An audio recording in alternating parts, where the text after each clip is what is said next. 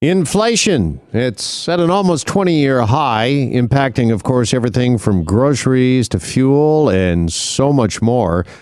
So we thought we'd take a bit of a deeper dive into exactly what inflation is, what drives it, and once it's here, is it here to stay? David McDonald is with the Canadian Centre for Policy Alternatives. He's a senior economist there, and he joins us now here on Global News Radio. David, good afternoon. Welcome back to the program. Oh, thanks for having me. All right, let's start, if we could, just maybe with a simple definition, because inflation has been in the news and the headlines so much lately. Is inflation, David, is it just rising prices? Is it as simple as that? I mean, I suppose it's as simple as that. The what we measure inflation by in Canada is called the Consumer Price Index. And so it's the prices that consumers face, not necessarily businesses, and weighted as the average consumer buys them. And so there's a part for rent and there's a part for mortgages, even though people aren't going to have a rent and mortgage at the same time. It's the average amount. There's an amount for children's shoes, but the weight of the change in the price of children's shoes is much less than the weight for the change in rent, for instance. And so you create this standard basket that the average quote-unquote household in Canada would buy over the course of a year. And then you track the prices for each one of the individual pieces in that basket. And so that, depending on what level you're looking at, it's about 200 different prices, broad price levels that are being tracked. And so some of them are going to go up, some of them are going to go down, some of them are going to go nowhere. And the average of all of those price changes, weighted by how much we buy of them, that's how we get to the CPI figure, the Consumer Price Index, and that's usually what we refer to when we refer to inflation. Okay, so what's the reason for inflation and the rate of inflation that we're seeing right now? Why are we seeing it now? Why is it so high?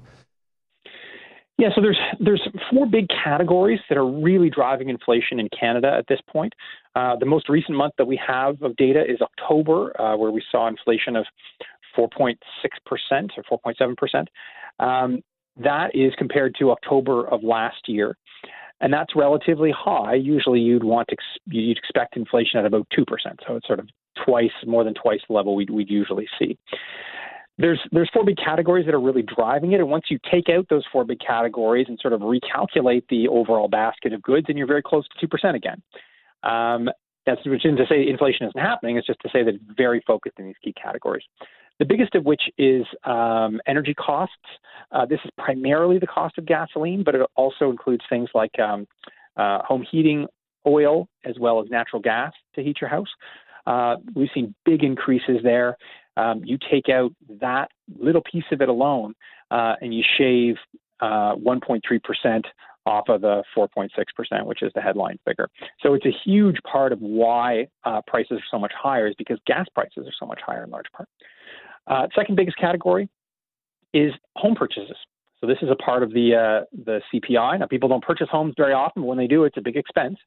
And so that's baked into this CPI figure. Huge increases in home prices across the country during the pandemic as a result of very low interest rates, a lot more investors in the market buying houses and then renting them out, in addition to people moving to places where there's more space. And so that's the second biggest category. The third one is purchase of new vehicles. This is related to the chip shortage. And so because companies can't get these specific microchips that run the backup camera on the car and run the infotainment system in the car, they can't sell the car or the truck.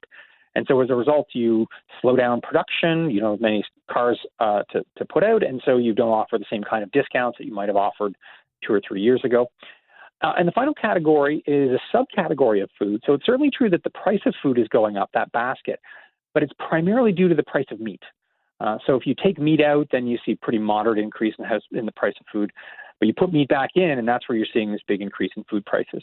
And meat here in particular, this is beef, and chicken, and processed meat, which is really driving up the overall price of the basket of foods.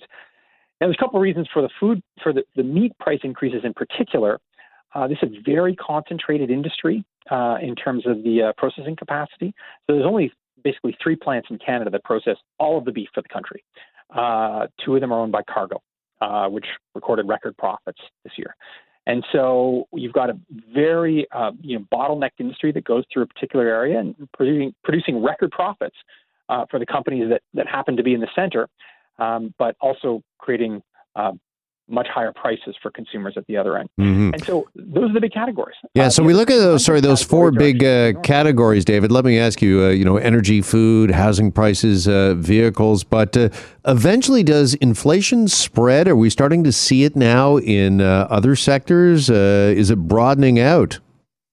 Yeah, so this is the possibility. I mean, in this particular commodities that might trigger other issues. So, if the price of gas remains high, then anything that has to be shipped around the country or shipped overseas, the costs of moving those goods to your house, to your grocery store, will go up or could go up, or they could be baked into those prices.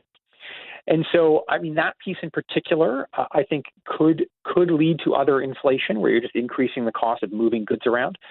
If we move out those key four areas and we just look at the other, 200-ish prices, we see that they're back at around 2%, which is sort of where you'd expect them in a growing economy. And so we're not seeing this spread to the rest of the commodities or the rest of the prices that consumers pay at this point. It's possible that will happen. It's certainly possible. And sort of the price of oil, I think, is one of those areas where you'd see that. Home prices, as well as car prices, that's potentially something a little bit less likely to spread to other areas of the economy. Home prices are going to be limited to that area. I mean, car prices, depending if you're shipping goods with, passenger cars, I mean, that might increase your cost. But it's really the cost of oil and gasoline that has the potential to spread to the rest of the economy, I think. Sure. And let me ask you, once inflation is here and at these levels, and it seems like everywhere we turn right now as consumers, everything's costing us a little bit, if not a lot more. Once inflation is here, is it here generally to stay? Well, I mean, potentially there's an instructive lesson here. I don't know if you remember the lumber prices that they skyrocketed in the spring. Yeah. People thought lumber prices were going to be up forever. It's going to drive the price of new houses up through the roof because they require a lot of lumber and so on. And then the supply chain kinks got worked out. The mills got back up to capacity and produced a lot more lumber. And so the price of lumber then plummeted over the course of the summer and early fall, so that now it's back down to where you'd expect it to be. Now, and maybe this is an instructive lesson. Now the price of lumber per se isn't part of the CPI, except insofar as wooden furniture is actually one of the things we purchase, and it is part of the CPI.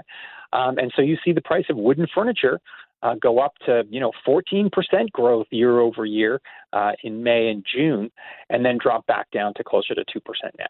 And so that supply chain issues can be worked out. The price of energy can moderate and can even go down. I mean, the price of gas recently has been down slightly, although we're not going to see that in the November figures that are going to come out next week.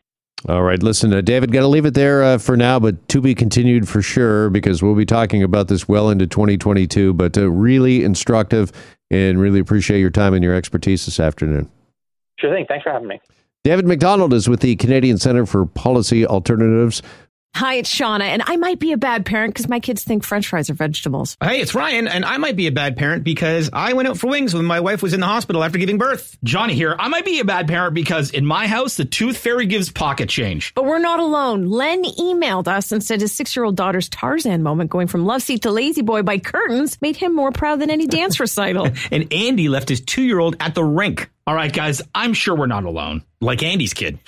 For stories and confessions like this, make sure you check out our podcast. It's called Bad Parents, and it's available wherever you get your podcasts. I left a glove at the rink.